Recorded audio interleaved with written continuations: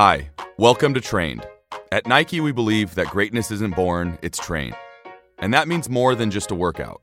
Each episode, we'll bring you conversations with leading experts in what we call the 5 facets of fitness: training, recovery, nutrition, mindset, and sleep.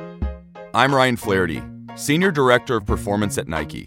I train some of the world's best athletes, like Saquon Barkley, Russell Wilson, and Marcus Mariota. Today, we're talking about how creating healthy relationships with food is a foundational habit to achieving your goals. You're listening to Trained, presented by Nike.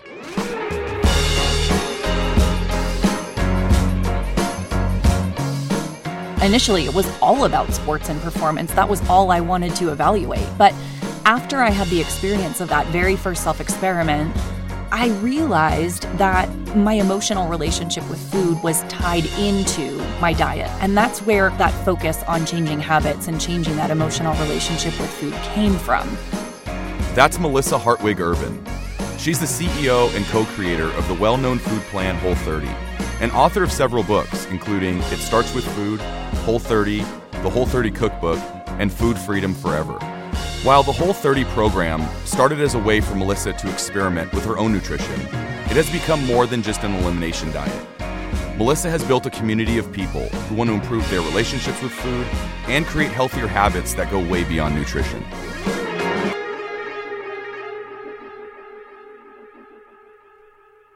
Melissa is a champion of real food that's not processed, and food that you can name and visualize. The Whole30 plan is built around these types of foods: vegetables, healthy fats, foods without processed or added sugar. But a big part of Whole30 isn't just eating these real foods. It's about cooking with them. The act of cooking and its role in nutrition is something that's easy to get away from. When you take the time to cook your meals, you actually see what goes into your food. You get to decide what you put into your body. You have to think about the ingredients you're using. And the best part? Cooking teaches you to be present and in the moment. I work with a sports psychologist who trains a lot of elite athletes. And when he starts working with a new athlete, the very first thing he does is invite them over for dinner. When they get there, the meal's not actually done yet. He's still in the middle of cooking it. And he asks the athletes to join him, to actually help him cook whatever they're about to eat.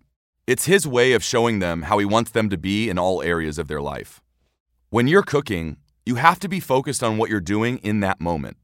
You're forced to be where your feet are. And the process of cooking educates you about nutrition and other parts of your life. You pay attention to the quality and types of ingredients in your food.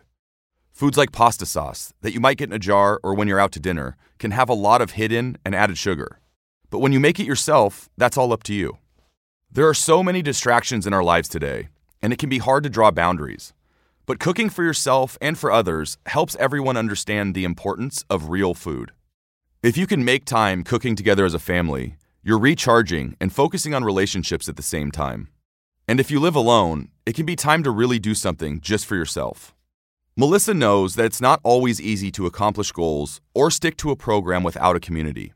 But through her work with Whole30, she has taught so many people how to build a support system in order to stay on track. Her ultimate pitch in Whole30 is just try it, and she brings that same attitude towards training. Melissa will tell us about how her experiences with different diets and training led her to create Whole30, and about the importance of creating healthy relationships around food. So now, let's get to the interview.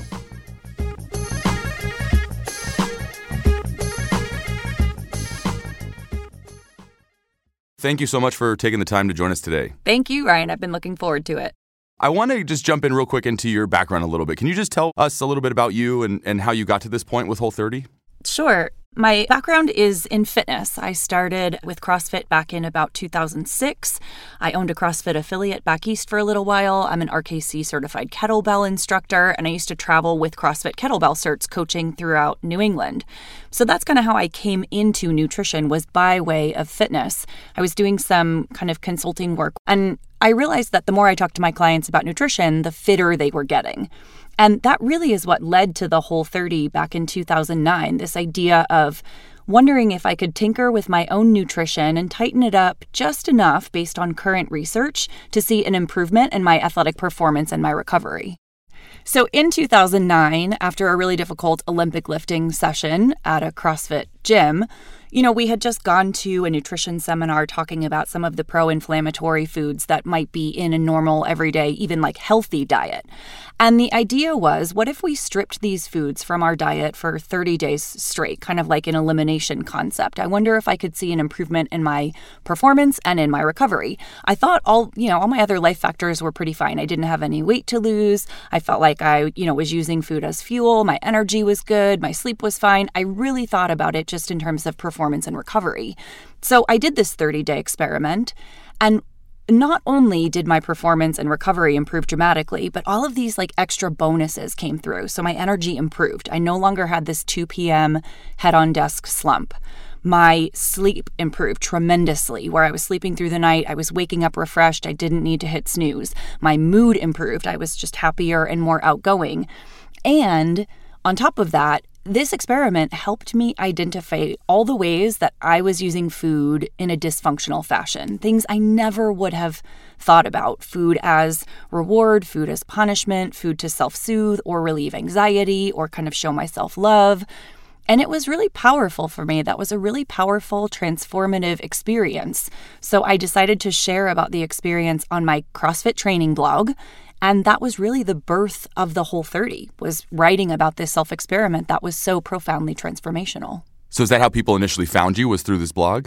Yeah, I had gained some following through the CrossFit message boards just because I was posting and writing about my training and just life stuff in general. So I posted on this training blog I had, which was called Urban Gets Diesel, right? And I was like, look, I did this 30-day experiment. Here's the protocol I followed. Here's what I got from it. Would anyone want to try it? And a few hundred people on my blog were like, yeah, I would try that. Sure, that sounds fun. So I guided people through it in the comments section in a very rudimentary way in July 2009, and that was like the first group Whole30. Wow. And so for people listening who may not know exactly what Whole30 is, can you just give us the framework? Yes. So Whole30 is not a diet, and it's not even about weight loss. The way I describe it is that Whole30 is like pushing the reset button with your health, your habits, and your relationship with food. So the premise is that there may be some foods in your diet right now, even the healthy stuff, that may be having a negative impact on how you look, how you feel, your performance in the gym, your quality of life, in ways that you wouldn't even associate with your diet. So what we do on the Whole30 is we take these foods out for 30 days, foods that may be having a negative impact on your cravings, your blood sugar regulation and hormones, your digestion, your immune system, pull them out for 30 days, like an elimination protocol, and see what happens. Note the changes, what improves: energy, sleep, mood, attention span, performance, and recovery. Aches and pains, joint swelling, migraines, asthma, acne, allergies, all of these things can be negatively impacted by stuff in your diet. At the end of the 30 days, you then reintroduce those foods one at a time, very carefully and systematically, like an experiment, and see what changes. So if during the Whole30, that knee, that old football knee was acting up, and as soon as you began the Whole30, it started getting better and you could move more freely and you had less inflammation, and then you reintroduce something and all of a sudden that inflammation is back, it gives you a very specific, very targeted to you piece of information about how that food reacts in your body. And then you take what you've learned during this experiment and use it to create the perfect sustainable diet for you. Why do you think that mindset of this is an experiment is so effective? I think it's effective for a couple of reasons. One, we take the morality out of food. We're not eliminating any food because it's bad. We're not saying foods are good or bad, or by association that you're good or bad when you eat them. We're just saying these foods are very commonly problematic to varying degrees across a broad range of people, according to the literature and our clinical experience, and they're unknown. They're not good, they're not bad, they're just unknown. And all you're going to do is test them out. And I think that gives people this real sense of freedom when they go to create the perfect diet for them, because the perfect diet for them might include beer or pizza or wine or gluten, which is kind of like the devil in some circles right now. It might. And so taking that morality out of it, I think, is very helpful. Also, I think it just gives people a framework. Every dietitian and nutritionist out there says there is no one size fits all. You have to figure out what works for you. And everybody says, cool, that makes so much sense. How do I figure that out? And Whole30 provides a framework for how. Yeah. Why 30 days? Why'd you pick 30 days? 30 days is sort of a compromise between accessibility and the science. So if you look at habit research, typically done with addictive behaviors like smoking, it takes on average 66 days for a new habit to be encoded. But that number of days really varies widely depending on how emotionally connected you are to the habit.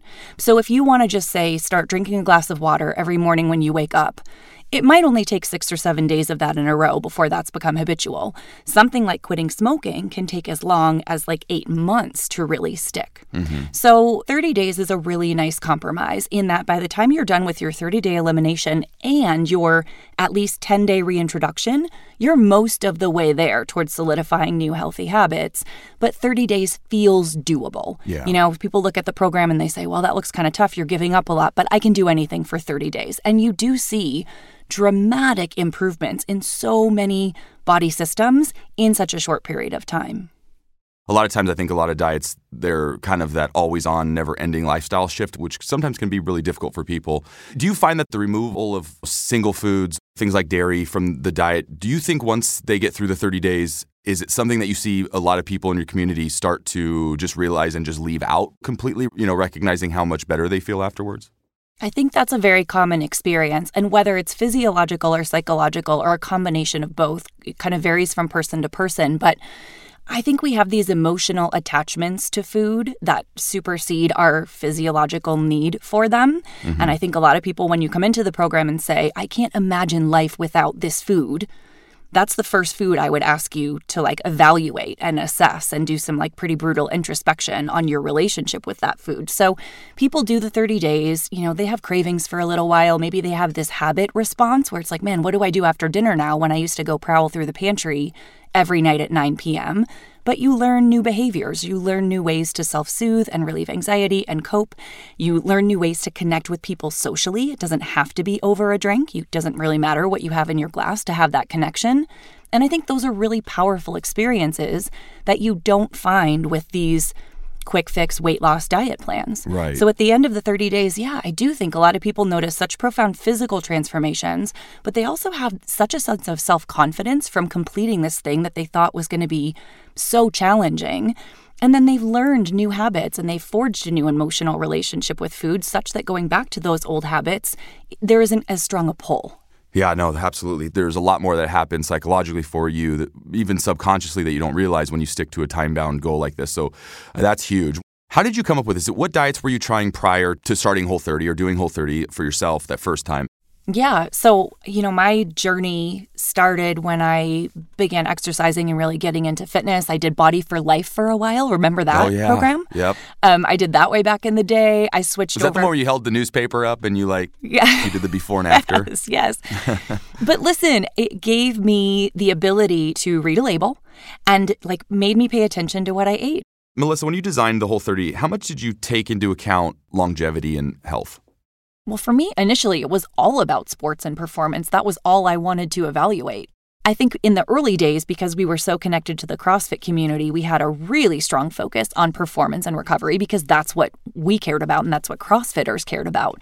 But as the program grew and spread, and as our audience started to broaden and widen and change, far more people started coming into it saying, I'm not exercising at all. I just want to see if I can feel better. I want to play with my grandkids. I want to walk more freely. I want to have more energy. I want to, have more focus at work. What do you think from the things you've read, the things you've heard, are some of the biggest misconceptions you hear about Whole30, positive or negative? I hear a few. I hear a few in the media. So I think one of the biggest misconceptions I hear critics will say, it's just not sustainable. And I'm like, well, it's not meant to be. It's not the whole 365. We're not saying you have to eliminate all of these foods forever.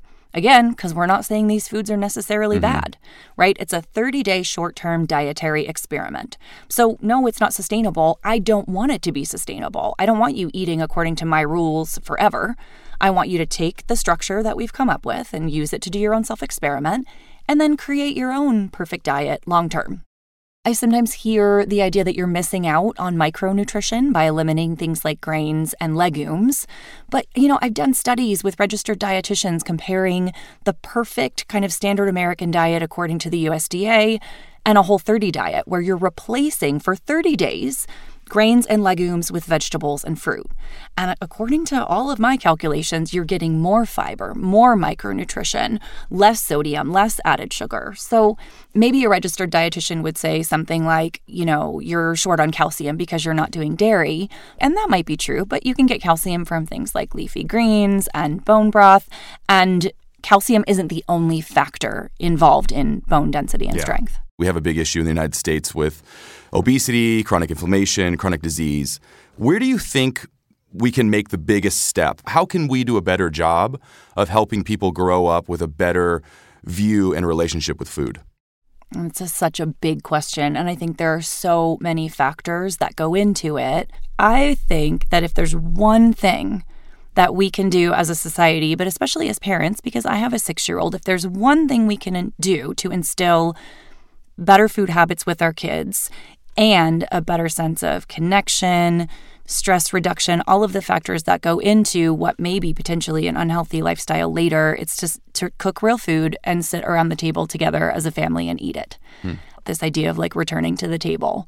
I think that makes such an impact on family connections. It makes an impact on teaching kids about food and modeling good behavior around food, such that everyone's not eating their individual microwave dinner in front of the TV or in front of the computer or in front of a phone. I think it gets kids involved in the food process early. So my son helps me pick out what's for dinner, and he helps with the prep, and he helps with the cooking and loves it. And I think, that all of that, I think, can go a very long way towards establishing a healthier relationship and healthier conversations around food from a very young age. We're going to take a quick break. But when we come back, Melissa will tell us about how meditation has enhanced her time in the gym and how she has transformed her training routine to figure out what's best for her. Stick around. We'll be right back.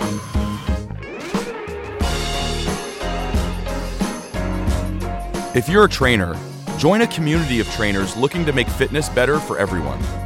Learn from leading experts in training, recovery, mindset, nutrition, and sleep. And get an exclusive 30% discount on Nike gear. Apply at nike.com/NTCPro.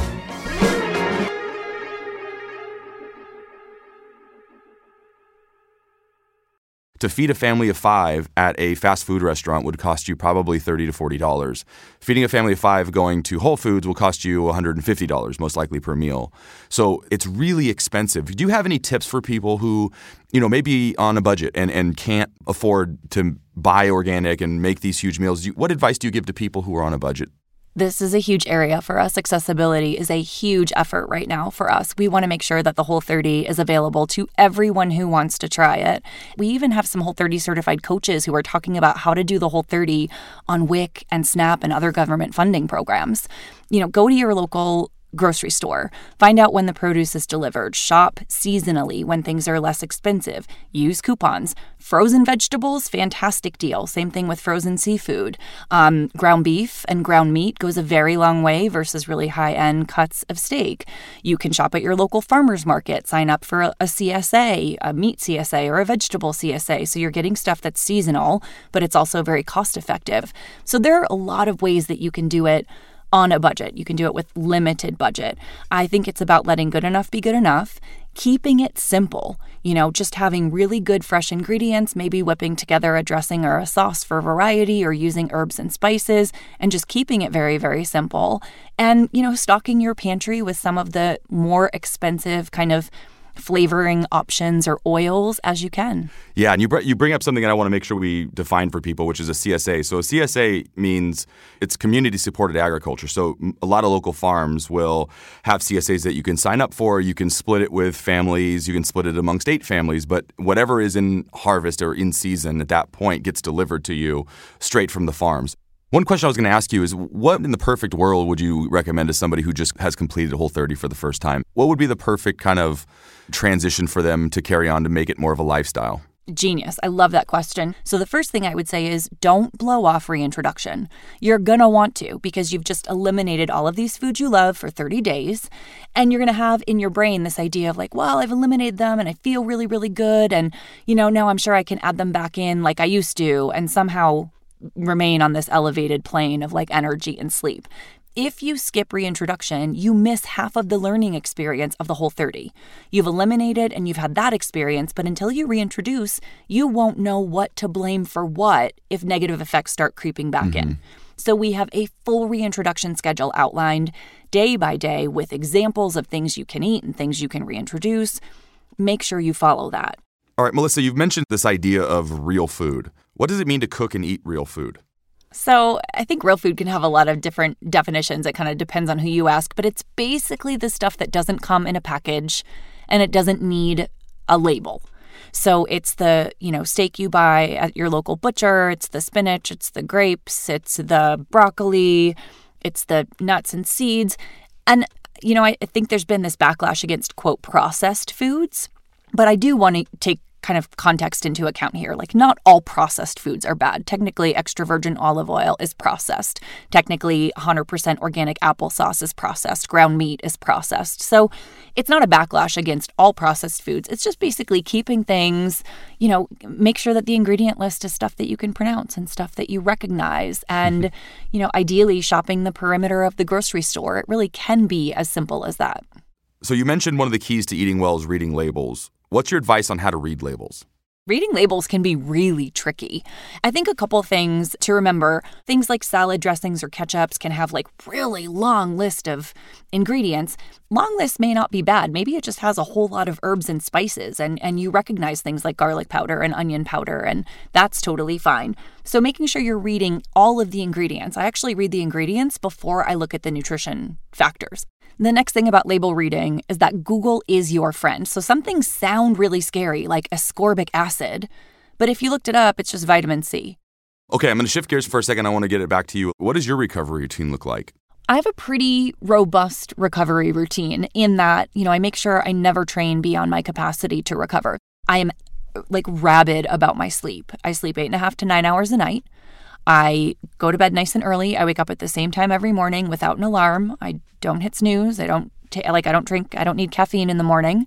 I just go. So I'm very, very particular about my sleep routine. I don't think we listen to our bodies enough. And I think sometimes we hear them and we override it, either because we're stuck in this stress cycle, because of the way our lifestyle is arranged, that we feel like we always have to do more and always have to push harder, and we're not showing ourselves, a lot of kindness and consideration. I know that was kind of the cycle I was stuck in for a really long time, where I was just on overdrive in every area of my life, and it was hustle 24/7. I'll sleep when I'm dead. I couldn't feel more differently about that now. Now I'm, preaching taking naps and putting sleep first and being kind to yourself and showing yourself grace. I also have a lot more fun in the gym. I don't go in with a plan. Occasionally I'll have a goal. Last year I decided on my birthday that I wanted 10 dead hang pull-ups. So I worked for a couple months, knocked them out on my birthday, and was like, cool. And then I don't think I had another goal for maybe another 6 months. Occasionally I'll throw them in, but I'm having a lot of fun with my training. I love going to the gym every morning. I spend a lot of time there. If I don't feel like going to the gym, I'm outside hiking on the mountains. I practice self-care on a pretty regular basis. I have a really solid meditation practice. I meditate after my training session at the gym every single time I train. I'm into massage and acupuncture and cupping and other forms of self-care. I go to psychotherapy as often as I need it and talk about my feelings. So that's really important. I make sure that, I stretch and do my mobility practices every single day. When I have a problem, I make sure I'm connecting with people in real life and talking about it and kind of making sure that I'm getting it out in the open and that I'm feeling heard. So I think we often think of recovery as am I stretching? Am I foam rolling? Am I taking my supplements? But I think recovery goes way beyond that. And it's really about how well are you nurturing yourself outside of your training such that you have the capacity to go back into the gym the next day or the day after that and continue to crush it. Yeah.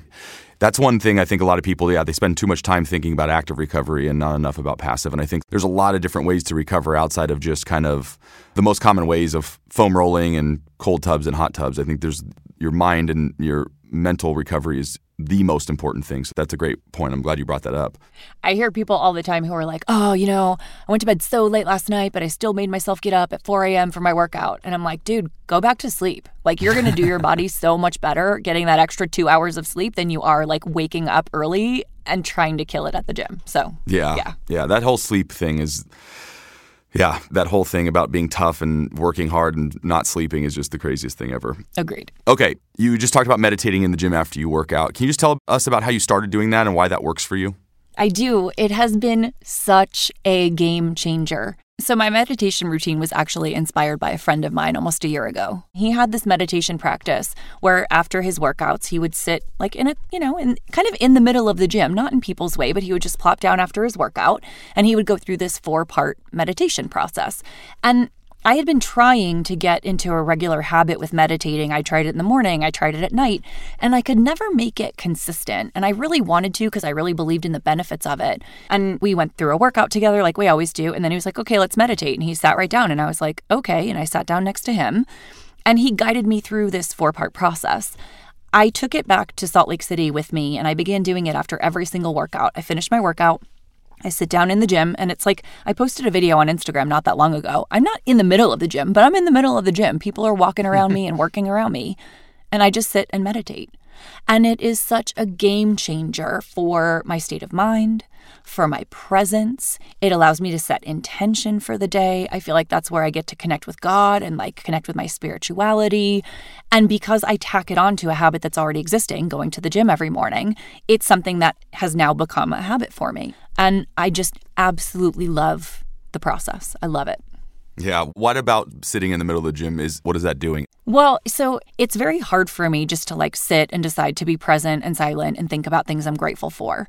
It's almost like by going to the gym first and going through my workout, I'm like kind of pitching a temper tantrum. I'm getting all the like stress and agitation and the worries of my, night and like whatever I have coming up. I get that out in my workout. I'm, deadlifting and pull-ups and swinging a kettlebell and whatever. And then by physically exhausting myself, I'm then able to sit after that workout and really drop into this place of like gratitude and self-reflection. So getting the physical out first, I think, has been really monumental for me. Doing it in the gym, and again, I'm not doing it in such a conspicuous way. I'm not like sitting down on someone's platform, but doing it in the gym has really allowed me to claim space for myself, right? To allow myself the self-care to say, I am worthy of this like 3-foot square section in the gym where I can just sit and be present. And I'm just as worthy of this space as anyone else in this gym. It allows me to, I think, train myself to stay present despite all of the stuff going on around me, right? Barbells dropping and trainers calling instructions and music blasting. And then the last part of the meditation, you're directed to just be present and listening to the sounds around you. And I find the sounds of my gym to be really beautiful. Like people are in there connecting and making themselves healthier and working harder. And I really like that experience of just sitting and listening. Yeah, no, I like that. I like that a lot. Okay, last question I have for you is how would you convince someone that what you eat really does affect your recovery? Oh boy, I could spout off the science. I could talk about chronic systemic inflammation. I could talk about how, you don't get fitter when you're training. You get fitter when you're recovering from training. I could talk about all of that stuff. But the best way for you to see that for yourself is just try it. Whatever argument appeals to you, whether you're a questioner and I can give you the science, whether you're an obliger and, you decide to do this experiment with your friend, whether you're a rebel and I say to you, look, don't take my word for it, like prove it for yourself. The best thing you can do to discover the impact of food on your training and more important, your recovery is to try it. Pull out the potentially inflammatory foods for a set period of time, add them back in and see what changes in the gym. That's like the best way for you to prove it to yourself. Melissa, thank you so much for the time today. I really appreciate it. I think everyone that listens is going to get a ton out of this. So I really, really thank you for taking the time and thanks for coming on. I hope so, Ryan. Thank you so much. It was a great conversation. Absolutely. Thank you. Melissa has a lot to say about all of the facets of fitness. But here's one thing from our conversation that really stuck out to me. A lot of times when you bring up nutrition, people will say they can't commit for any number of reasons. But if you press further, you'll find that they haven't tried it. But as Melissa says, anyone can do anything for 30 days. So if there's something you've been meaning to do but haven't, just start. 30 days is not that long. At the start of this season of Trained, we talked about setting New Year's goals and how to make them stick. Now's a great time to check in with yourself and try something new. Commit to a time period. It could be 30 days, 2 weeks, even a week. And know that your goal doesn't have to last forever. It's okay to start small. Because when you begin to make healthy, sustainable changes in your life, that's the best route to progress. Trained is produced by Nike Training Club. If you're looking to take your training routine to the next level, check out the Nike Training Club app. In it, you'll find holistic guidance and free workouts designed by Nike experts. It's a great way to stick with your training goals, no matter how much time you have, where you are, or what's going on in your life. Go check it out. That's Nike Training Club app, available on both Android and iOS. That's the end of our second season of Trained. We'll be back soon with more conversations with the world's top athletes and fitness experts. In the meantime, you can check out some of our previous episodes with some of the best minds in training, like Michael B. Jordan, Dr. Matthew Walker, and Sarah Sigmundsdottir. Thank you for listening. If you like what you just heard, help us spread the word by rating and reviewing the show. That way we can keep making great episodes for you to listen to. And be sure to subscribe on Apple, Spotify, or wherever you listen to podcasts. This is Trained. Talk to you soon.